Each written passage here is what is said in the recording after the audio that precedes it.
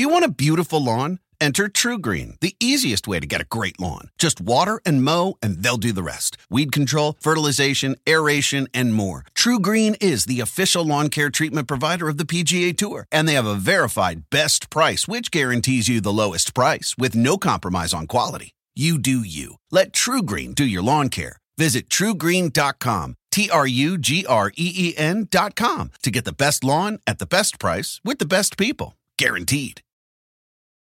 Life is a highway, and on it there will be many chicken sandwiches. But there's only one McCrispy. So go ahead and hit the turn signal if you know about this juicy gem of a detour. Welcome to another episode of PBT Extra. Kurt Heeland. I am so excited to hear your thoughts on basically everything. Tom Brady retired. Brianna Stewart's now playing for the New York Liberty. But first and foremost, how was your weekend? Pretty good, pretty mellow actually. It's a little quiet leading up to trying to spend some time with the family and go see kids' soccer game and stuff before I'm in Salt Lake for a few days for the All-Star game. So I mean, honestly, when it gets to this time of year, I'm busy with work and I don't. Outside of going to games next week to watch LeBron break the record, which we'll talk about later, I'm not doing much. What about you, Corey? What have you been up to? You know, I've been in a weird spot artistically, Kurt. You know, there was a time, I think if you logged it, there was like the Barbara Streisand moment that I had where I watched Funny Girl for the first time, and I told you I was in awe for 2 hours. Like I watched the movie, I was in bed watching the movie on my phone, and the credits ran, it went black screen. I just couldn't believe it. The end scene is one of my favorite scenes. That inspired me for weeks. I fed off of that for weeks. Then I went to the Met and, I found some paintings. That inspired me for a few weeks. I went to London. I saw a whole room of Titians and a whole room of Van Goghs. That inspired me for weeks. But I'm coming off with a Van Gogh and Titian. It's just like a big precipice. Now there's just like nothing. I went back to the Met. I didn't really like the Danish art show. I didn't really like the Richard Avedon show. So I'm just kind of like, man, there's just nothing really inspiring me right now. I feel very, it's a dark winter right now, artistically for me. Are you saying, Corey, your highs aren't lasting quite as long, and you've got to find more now? Is that the? No, it's just I just need to watch something that's beautiful. That's all I ask. You will find it. You will find it. There is stuff out there beyond just basketball. There is beautiful stuff out there. Yeah, I think it's curious. There's this one, maybe I should go back to opera. Opera's always all reliable for me. So that's what I do, Kurt. I think you inspired me. The Met Opera, I haven't been there in a few months. Last show I saw there was Medea. So I think I need to go, because whenever I need to see something beautiful, I always go to the opera. And it always is a trick for me. I was just setting up stuff with friends to go see the Met in a theater. They broadcast them to movie theaters out here in the West. So I was just setting that up with a friend the last weekend. So Look at that. Okay, now let's get into basketball. Enough talk of opera. Let's go into we've lost all our viewers. Yeah. Okay, so LeBron James is right there. He's 38 points to tie, 39 to break Kareem. Oh, sorry. Excuse me. You're right. 89 points to break Kareem's all-time scoring record. It's going to happen in the next couple of weeks. He just scored a 28-point triple-double. When that moment happens, what are your projections? When is that moment going to happen? What game? First off, you can find all this we've got a tracker up at NBC Sports, keeping track of how far away he is and projecting. The current projections are right on the bubble. Technically, he will do it. He could do it if he follows he's averaging 30.2 points a game. So 89 points would be 3 games out. It would be against Oklahoma City at home next Tuesday night, except that's right on the bubble, right? Like 1 20-point game or something. They're at home that following Thursday against the Bucks, which would be not only on national television, but kind of appropriate, right? Against Kareem's old original team, the Milwaukee Bucks.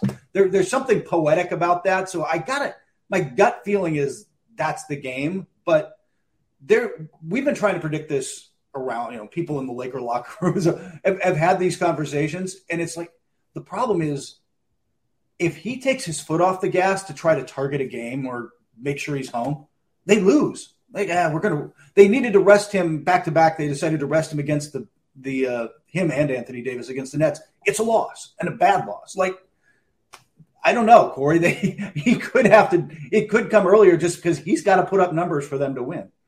I mean, that overtime win to have to play that well against the Knicks to win, like you're saying, in overtime. It's just kind of like, what else? It's like that classic, picture of someone just saying, what else do you need me to do? like what else do I need to do to help this team win?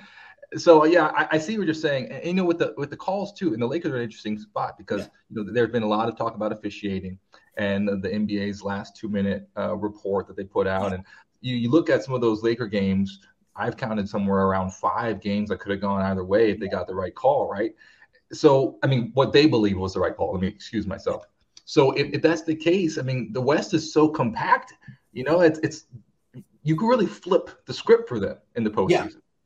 Yeah, I think that's where their margin for error is. That there's actually 4 games, including one in Dallas, one in Sacramento, that they're really kind of upset about. But they also get a lot of calls. Like when you look at the macro scene, they kind of benefit from the whistle a little. That said, it's just where these Lakers are. They have to scrap and fight for everything. They need those. That would have been a huge win against a very good Celtics team in Boston, but they need all the breaks. And it should have been a foul, don't get me wrong, but like they need all the breaks to go their way to have a chance so many nights. So you can see the emotion on LeBron to kind of will this team into the postseason. And by the way, I think and what we're writing about this, I think this will come out at the end of this week or early next week at NBC Sports. The condition he has kept his body in to do this at age 38 and still clearly a top 10 player in the league, right? Yes. You mentioned that you're writing this article about his LeBron James's his ability to just be in great shape for a long period of time. When did that begin? Because I feel like there's always this origin story where there's like a young kid who realizes, hey, I could be great. It's a funny thing. He talked about that specifically, and I think it's one of the best quotes in the story. He says, look, I realized where my career could be headed and what I could be. He was stretching every morning and every night when he got up in the morning and then before he went to bed in high school. Before he was going to bed, he was icing by his rookie year, which guys don't do. Guys don't ice after games. He was icing and doing this kind of stuff early on, thinking about the long term. Now, it helps. Look, he won the genetic lottery. Right? Like let's be honest here. He's been given the gift, but there's a lot of people got given gifts that didn't take care of them. And he has more than done that. And I think Greg Popovich talked about it when he was in town and Doc Rivers talked about it. Everybody else has kind of seen it too. And Darvin Ham talks about his commitment to professionalism all the time. Like that's, it's a lead by example thing. Like if you want to be like me, like nobody's working harder than me. And I think he saw some of that from Kobe back in the day when they were on the Olympic teams together. And Kobe's the first guy in the gym getting in a full workout before the practice. Like it rubs off on guys. Being in that environment certainly does. And Anthony Davis also was very vocal about just like the professionalism as far as taking care of your body is concerned when he joined the Lakers and was like learning about LeBron and sitting in ice tubs and learning all those things from him. Could you imagine Bronny, by the way, LeBron's son, like when did he start stretching in middle school? Yeah. This is like the next step because Kareem. Hey, I've got LeBron has some of those ice, I don't know the term for them, but the tanks you step into that freeze you for like 30 seconds. Man, you didn't have those at home when you were playing high school ball, right? I did not. But then think about this. Neither did Kareem. So this is what I think is so interesting because you have, like LeBron, he's right there, right? We talk about 88 points to tie, 89 to break, 20-year career. He's in year 20. Kareem was in year 20, right, when he retired. And it's funny because you look at like how athletes train now. It's just different. You have trainers, you have chefs, you have shooting coaches. You have just like basically you have to invest in your body. One, you have the money to invest in your body. Like the salaries are such that you can spend hundreds and hundreds of thousands of dollars on your own fitness. Whereas in that age, it was not. Yeah. And the second piece too is Kareem has more mileage on him too. I mean, he played 4 years of college. So you think also this is an interesting kind of question. Of like one, how the game's evolved, was Kareem shooting 3-pointers? 2, the college years, how that affected him. But then to be able to think, well, if Dennis Schroeder's comments are correct and LeBron does want to play Tom Brady long into 45, 46, 44, then, I mean, this could be it could take people another 20, 40 years to do this, to break it. It's funny. You talk to there's been stories about this recently, but if you talk to people around Korea that watched Korea in the Pat Riley's of the world, he was doing yoga back in the day when nobody was thinking about flexibility, when nobody was thinking about strength and flexibility combined. He was way ahead of that curve, and I think that helped lengthen him out in an era where another former Lakers Showtime guy, and now they're a television color commentator out here, Michael Thompson, former number 1 pick, Michael Thompson out of Minnesota. They used to mock him because he'd work out between games. Like he'd go in the weight room and lift weights, and they're like, dude, nobody lifts weights. Why are you lifting weights? Magic Johnson, all these guys would kind of mock him. Now, guys go lift after games, right? Like it's amazing how much we've learned, and the evolution has happened in terms of generally players taking care of their bodies. Yeah, and it's funny because you mentioned this. The early adopters are the ones, who have the uphill battle. But I've been around enough Olympians and enough champions to realize that a lot of them are they're like these scientists. Like I'm reading this book about Alexander von Humboldt right now, who was a German polymath and explorer and all this stuff. He was friends with like Johann von Goethe. I don't know if you listen, read Goethe's books or whatever, but he wrote Faust. So it's just like listening to the way that this guy thought about, the game, thought about just like it was such an interesting and almost like shocking way to approach science, because he looked at it from a holistic standpoint as opposed to, individual silos. But, at first, people thought he was dumb for asking so many questions. Like he would ask the most simple questions, but they didn't understand that he was asking them in context of a whole system. Yeah. And it's like the same kind of things when you look at people who are like champions or Olympians. They'll be doing things that it doesn't make any sense to anybody else, but it's because that you don't have the proper context. Like you're not looking at it the same way that they are. And generally the Olympic champions and the NBA champions that I've met who are just excellent, who are like above and beyond like GOAT status, they think of the game differently. They usually invert it where it's like it's almost like it's very counterintuitive the way that they approach the game. But yeah, it's always like the early adopters. It's very fascinating. By the way, I should throw out there, I talked about Michael Thompson, and I left out the one way everybody actually knows him. He's Clay's dad. Like, I should throw that in there. Yeah, bury the lead. I forget he had this. He's got rings on his own. He's done all this stuff. But, he's Clay's dad. Like, that's how everybody actually knows him now. Yeah. So, anyways, it's very interesting. We'll see exactly when. It could be at home. It could be, on the road. We'll see. And I'm sure. I got a feeling it's going to be one of the 2 games at home next week. We'll see. We'll see. Okay, so this is interesting, just kind of pivoting it to put that into context. I mentioned that earlier. We talk about, the innovation, technology context, what that looks like and how that's always changing. But let's think about a young Luka, right? And you think, okay, well, 20 years ago, who could even pass this record? Maybe you've anointed LeBron James. If you're looking at today, right now, in the NBA, who do you think that you would anoint maybe in 20 years they could potentially pass this record? And this is, it's hard. It's a hard question. I got a feeling that person's not in the NBA. Like, nothing against Luka, but when Luka was asked, his response was kind of like, yeah, playing 20 years? I don't know about that. And he's done a much better job of starting to physically take care of himself over the last couple of years. It would take somebody like that, though, right? You've got to come into the league young, be scoring and putting up numbers from day one. And then, we were talking about the conditioning and the physicality, like avoiding major injury that knocks you out for 6 months or a year and causes you to miss most of a season. LeBron really hasn't had that. It takes a lot of things and a little luck, I think. And I'm not sure that's Luka, and I'm not sure I can think of anybody like coming up like Wembanyama. Is he going to play that line? I mean, we're way too early on him to know that kind of thing. I just don't see who that person is. But then again, when LeBron entered the league, would we have thought, as great as he was and as quickly as he became great, we thought he's going to play for 20 years at this level. I'm not sure who it is. Question. Because, like the record when Kareem passed Wilt, that was back in 1984, if I'm not mistaken, right? So it's been almost 40 years. So you might be right. It may not be this generation. It may be the one after. It might be. I mean, it's somebody who's going to come in and handle the pressure. By the way, LeBron Jr. in high school on the cover of Sports Illustrated is the chosen one. Like, That's a lot of hype to live up to. And, Gretzky did it. There's certain players who have been able to handle that over the years. This isn't the Tom Brady story where he's the 6th round pick. I mean, this was more Secretariat where everyone knew he was great before he, stepped on the track.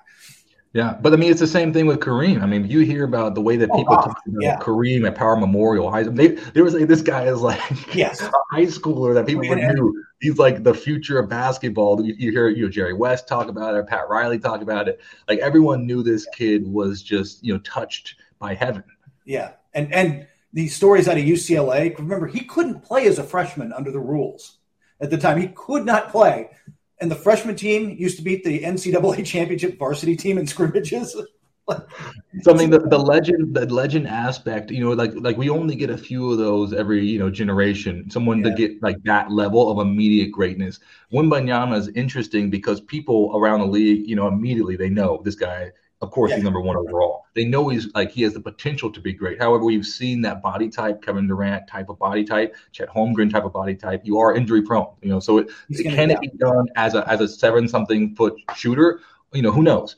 But I think you're right. I think it's going to be someone in the next generation who is going to just be like, it's very clear, like you are anointed, just like Kareem, just like LeBron. Where in high school, this guy is going to be, he's the one. Yeah, exactly. We're going to know early on, and then we'll start breaking it down way too early on. Then we'll decide he's a failure way too early on. Greg Popovich, when I asked you, it's another story coming out next week. Got angry about how LeBron was treated early in his career for passing up. Michael would have never passed up that shot. It was vintage Popovich when he gets on a roll. Oh man! So speaking of this is interesting. We're talking about generational talents. Breanna Stewart. I mean, yes. Amazing. I mean, I watched her play in Tokyo live, and I just couldn't believe it. I mean, she has lost only a handful of college games, like in her lifetime. She won 4 national championships. Like she was one of the most decorated college players of all time.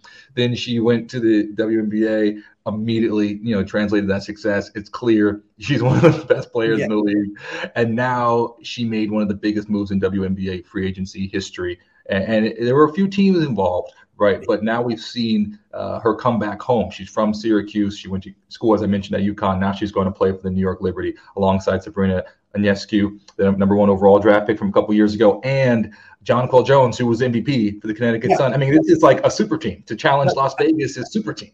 It's funny because we are like, man, earlier this week when Las Vegas got Candace Parker, we were like, yeah, they still got Kelsey Plum. They got Aja Wilson is like that is a superpower team. How is anybody going to knock them off? And then here come the Liberty. That's like I can't wait for those games now. That is just I'm a fan in general in sports, not just basketball, but in general. I like super teams and then teams trying to knock them off. I like that. Hey, who's going to beat the Montana 49ers, right? Like I want that target to aim at for everyone else. Now we got 2 of them in the WNBA. That is going to be a fun season. And, we'll see how the season shakes out. There's some other quality teams out there as well. Yeah. But I think what we have here, Kurt, is the Magic versus, Larry Bird.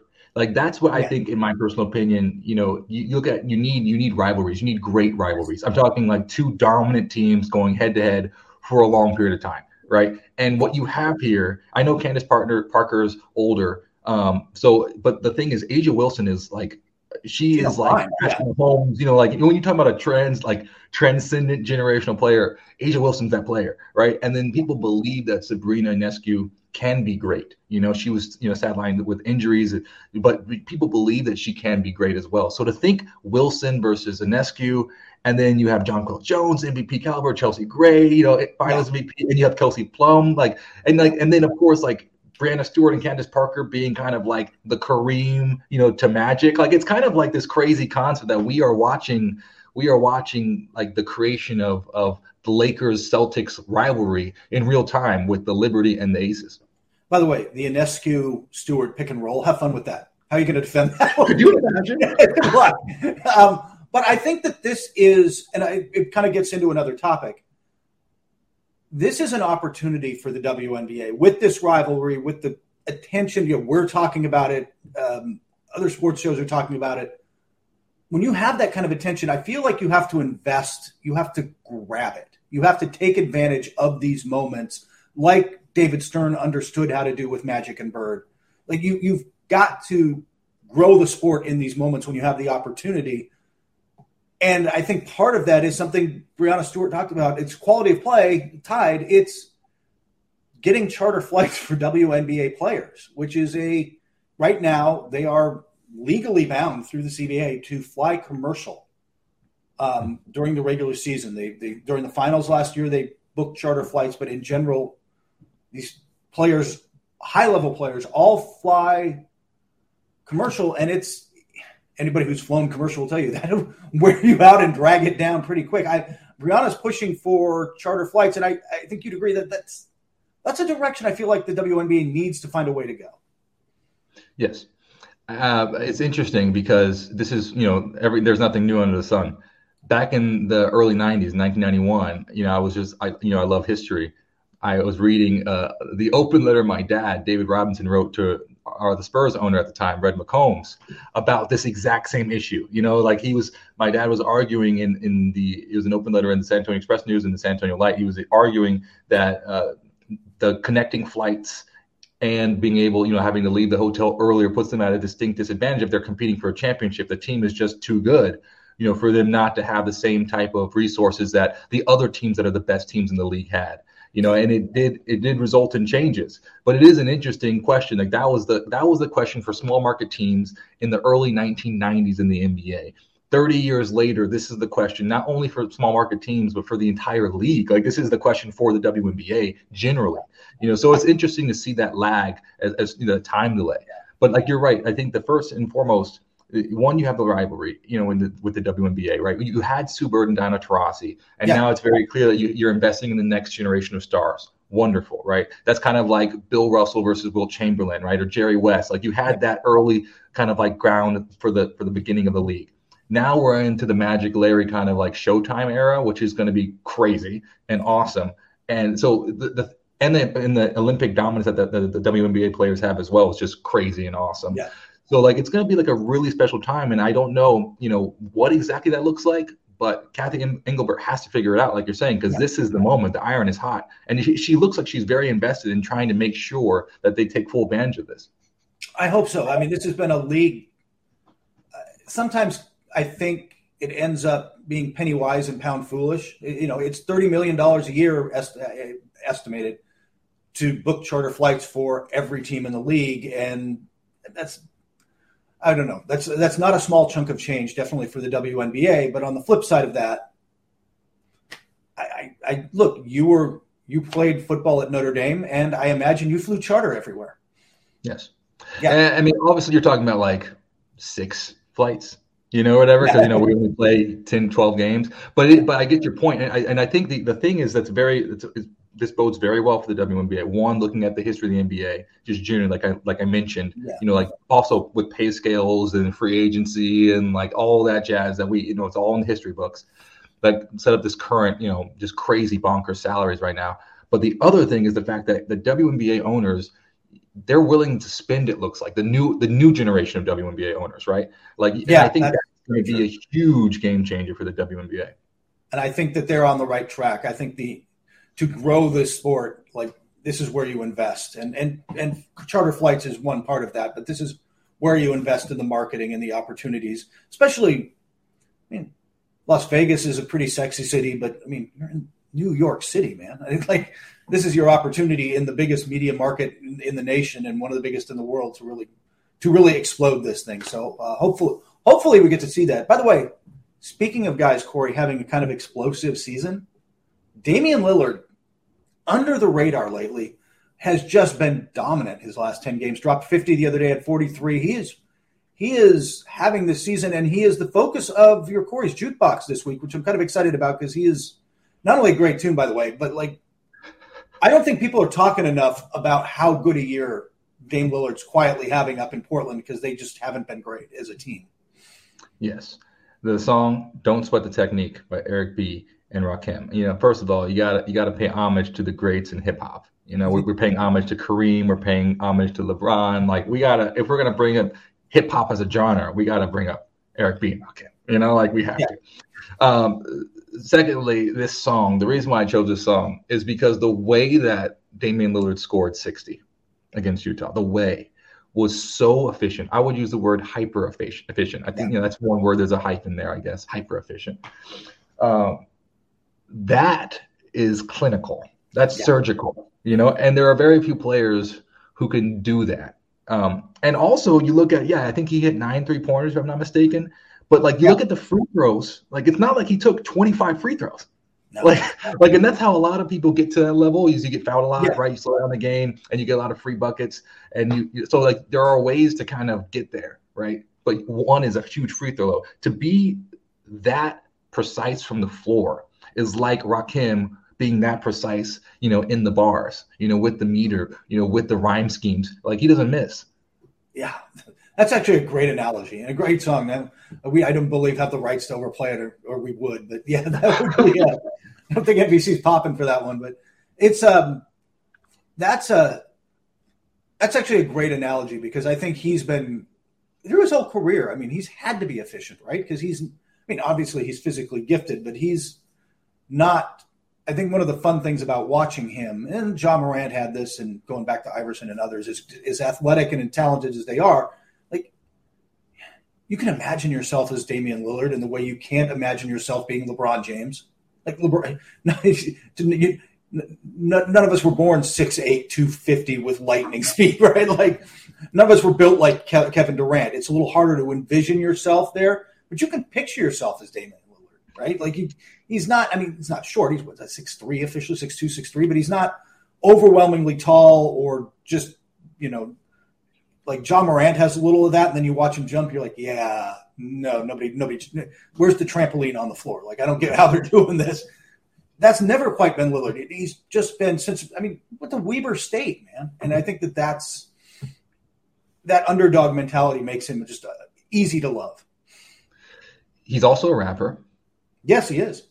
So that's why I also chose rap. We got to go the art history of rap as an art form. I'm not a huge fan of rap and hip hop, to be completely honest with you, but I studied the game, and that's kind of another tie-in. I think you're kind of.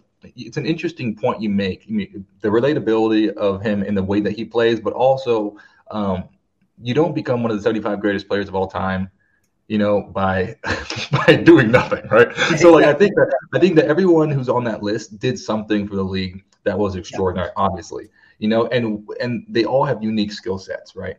The thing that is interesting about Damian Lillard, right, is not necessarily his range. And I understand range is important. You're probably going to add in, Steph Curry for the guy with range, right? There are some young guns trying to challenge that. But I don't think range from shooting distance is Damian Lillard's thing. I think you hit it on the head. I think it's efficiency. That is, it's crazy, how efficient he is.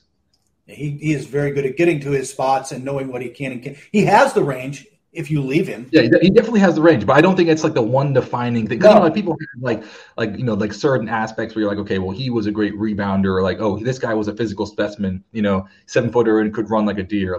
So there are certain things that everyone has their one calling card. Karl Malone was so strong, strong, and he was so consistent for so long. I think Damian Lillard's is going to be his efficiency, and it's remarkable to be that efficient for that long. And a guy who's been committed to Portland, which I think is I think it's great for the league in general to see players kind of committed to their city, committed to their team. Nothing against player movement and the kind of what drives the business sometimes, and certainly right now around trade time. But I love guys who've been, hey man, I'm going to be loyal. This is where I want to be. I like it here. I want to win here. Speaking of trade deadline, what's going on, Kurt? Fill us in. We are 8 days away as we record this from the trade deadline next Thursday, February 9th. We'll just, I'll just run through some of the big ones. I know we were just talking about Luka not that long ago. Dallas has they're basically looking for their second star. It's Dorian Finney-Smith, who they were shooting down when everybody called. He's available for the right, but they want a star package player back. The problem is, Corey, what could really do this trade deadline in as a spectator is there aren't a star available. There's nobody. It's kind of quiet. And I'll tell you, that's why everybody's watching the Raptors right now. Toronto hasn't really decided what they're going to do at the deadline. They're pseudo listening to talks, but they haven't decided. If they come in and Fred VanVleet and OG Anunoby and maybe Pascal Siakam become available, then this is a really interesting trade deadline, and there are teams lined up waiting.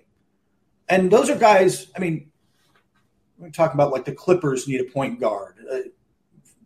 And there maybe Mike Conley went. Fred VanVleet's the guy who changes that, right? Like Fred VanVleet's the guy you can be that guy for a while for you. Yes, but out of that list, if you stick with Dallas, like you said, if you're thinking, okay, Dallas needs a superstar, they need an All-NBA type of player. You know, if there's no one available, that's unfortunate. But if there is someone on that list that you mentioned, to me, Siakam. Oh yeah, actually, you know, that's like an interesting thing because I think they tried Porzingis, it didn't work. Yeah. You know, and then if they get someone like a Fred VanVleet, to me, that's just another Jalen Brunson. You know, so like I think you already played out that experiment. But a Siakam, an All-NBA level guy like that next to that could be interesting. Now, Siakam would be the best fit of all of them. The problem is Dallas has kind of backed themselves into a corner. They don't have a lot of cap space, so they can't get at these guys as free agents. Going to have to do a sign and trade or of some kind, and they don't have a lot of.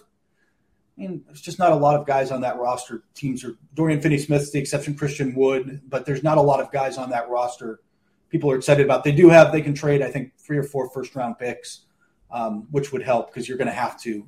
But they're at that point now. If it's not Pascal Siakam and it's not, you know, we can speculate about other free, you know, superstar free agents who could come available. There's always those rumblings. People are always watching. Hey, is Karl Anthony Towns happy? Is Joel Embiid happy? Like everybody's always watching. We've seen a lot of coups. Yeah, Dallas has to do whatever it takes to get the next one of those guys who comes available. They have to put somebody like that next to, or you're. I don't want to say you're wasting Luka's prime, but you're not utilizing it. And by the way, yeah, he's in the first year of that 5-year deal, but you got a couple of years. The clock's always ticking when you got a superstar.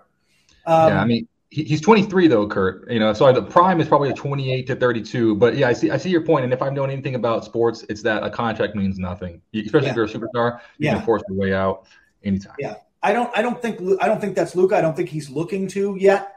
But if they're this team 2 years from now, that dynamic could change. I'll tell you some guys I think you will see moved.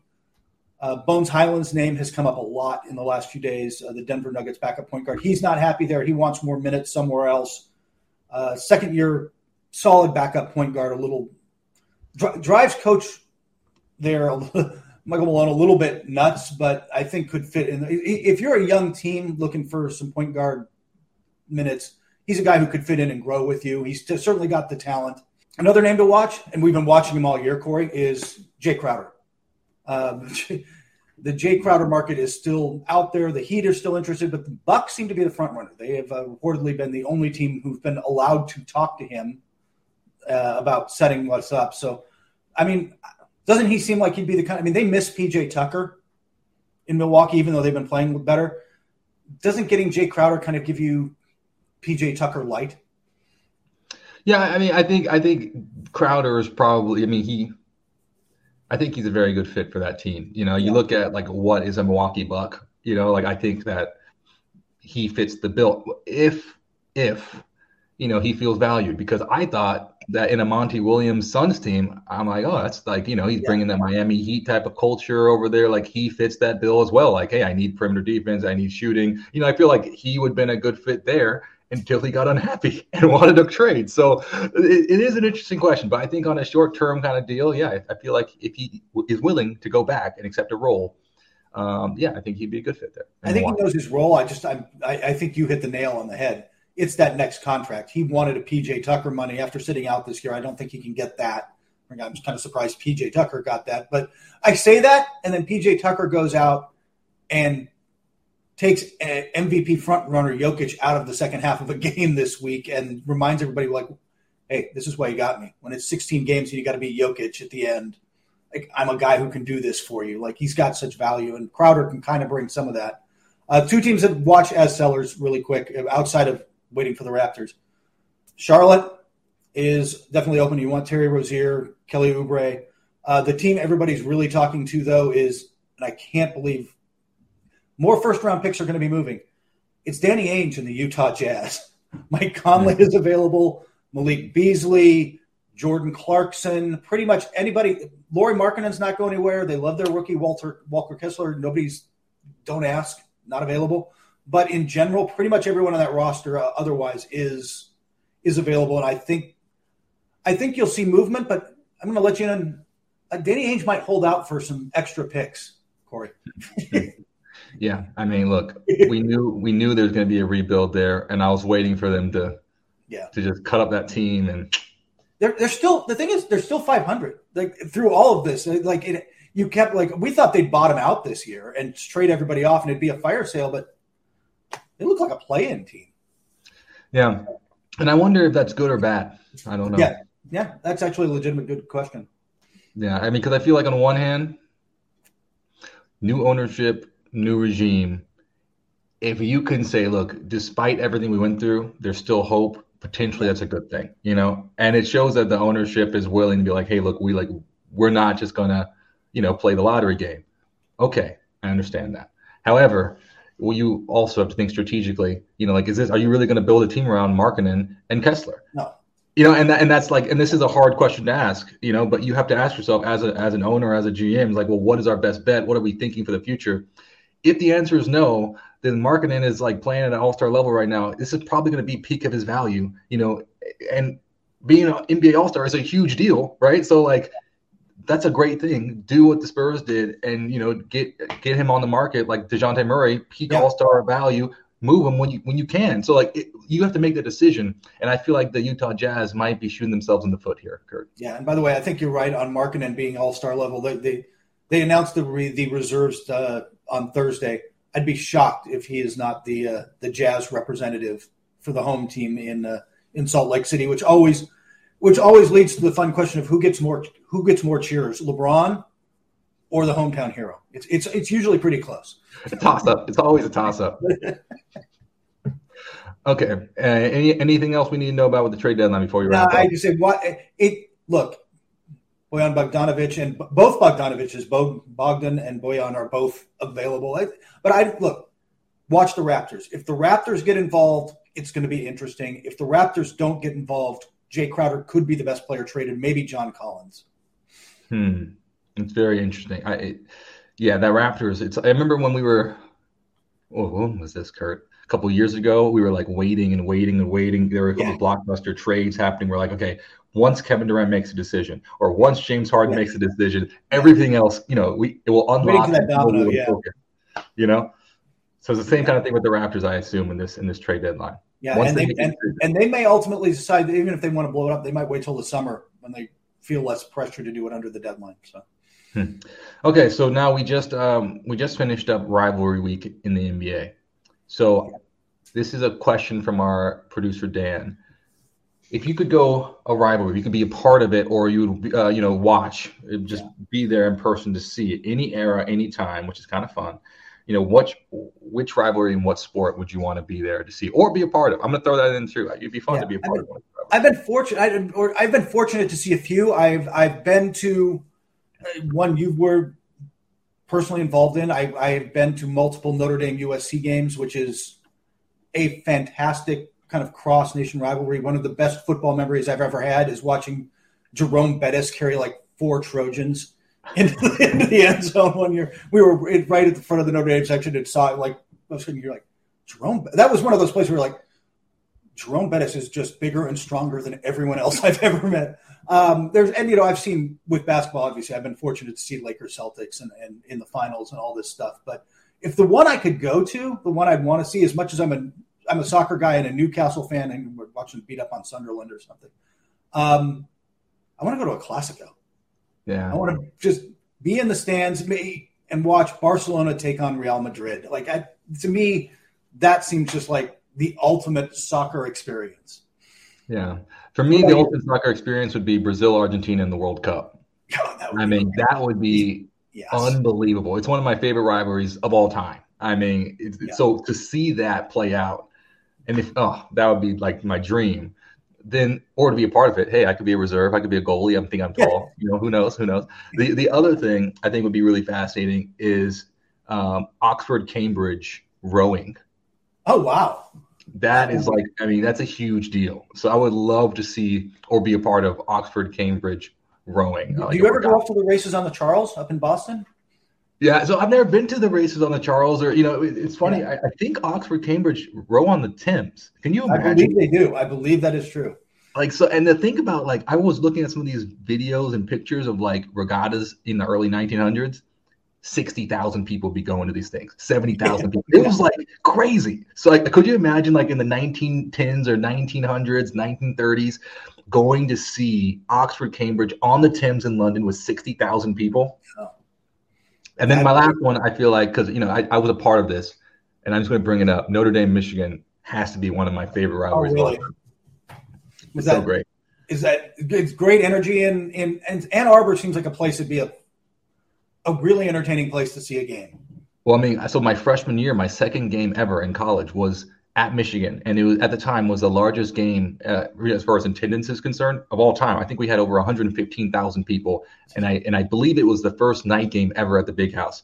So that was my introduction. That was my second game. I had my first catch in that arena, and it was so loud that I couldn't hear anything. I would be sitting right next to somebody on the bench. I couldn't hear anything, and the actual stadium was shaking. And so for me, Michigan, Notre Dame, Michigan is under the lights is unbelievable. It's one of the best rivalries. That's awesome. Yeah, I'm not topping that story. And with that, then I guess we're going to wrap it up. Hey, I can't wait to see how this all shakes out next week with the NBA trade deadline. And it's the Raptors. Everything is right now is centered in Toronto. Yep. The NBA world is watching Toronto and waiting. Dietz & Watson's been making meats and cheeses the right way since forever. What's that mean? It means never cutting corners, ever. It means cooking, not processing. It means our Virginia brand ham that's cooked to perfection, then twice baked to layer the flavors. It takes more time, but you can taste the difference. We come to work every day to do it the right way, even if it's the hard way. Because if it's not right for us, it's not right for you. Dietz & Watson, it's a family thing since 1939. Life is a highway, and on it there will be many chicken sandwiches. But there's only one McCrispy. So go ahead and hit the turn signal if you know about this juicy gem of a detour.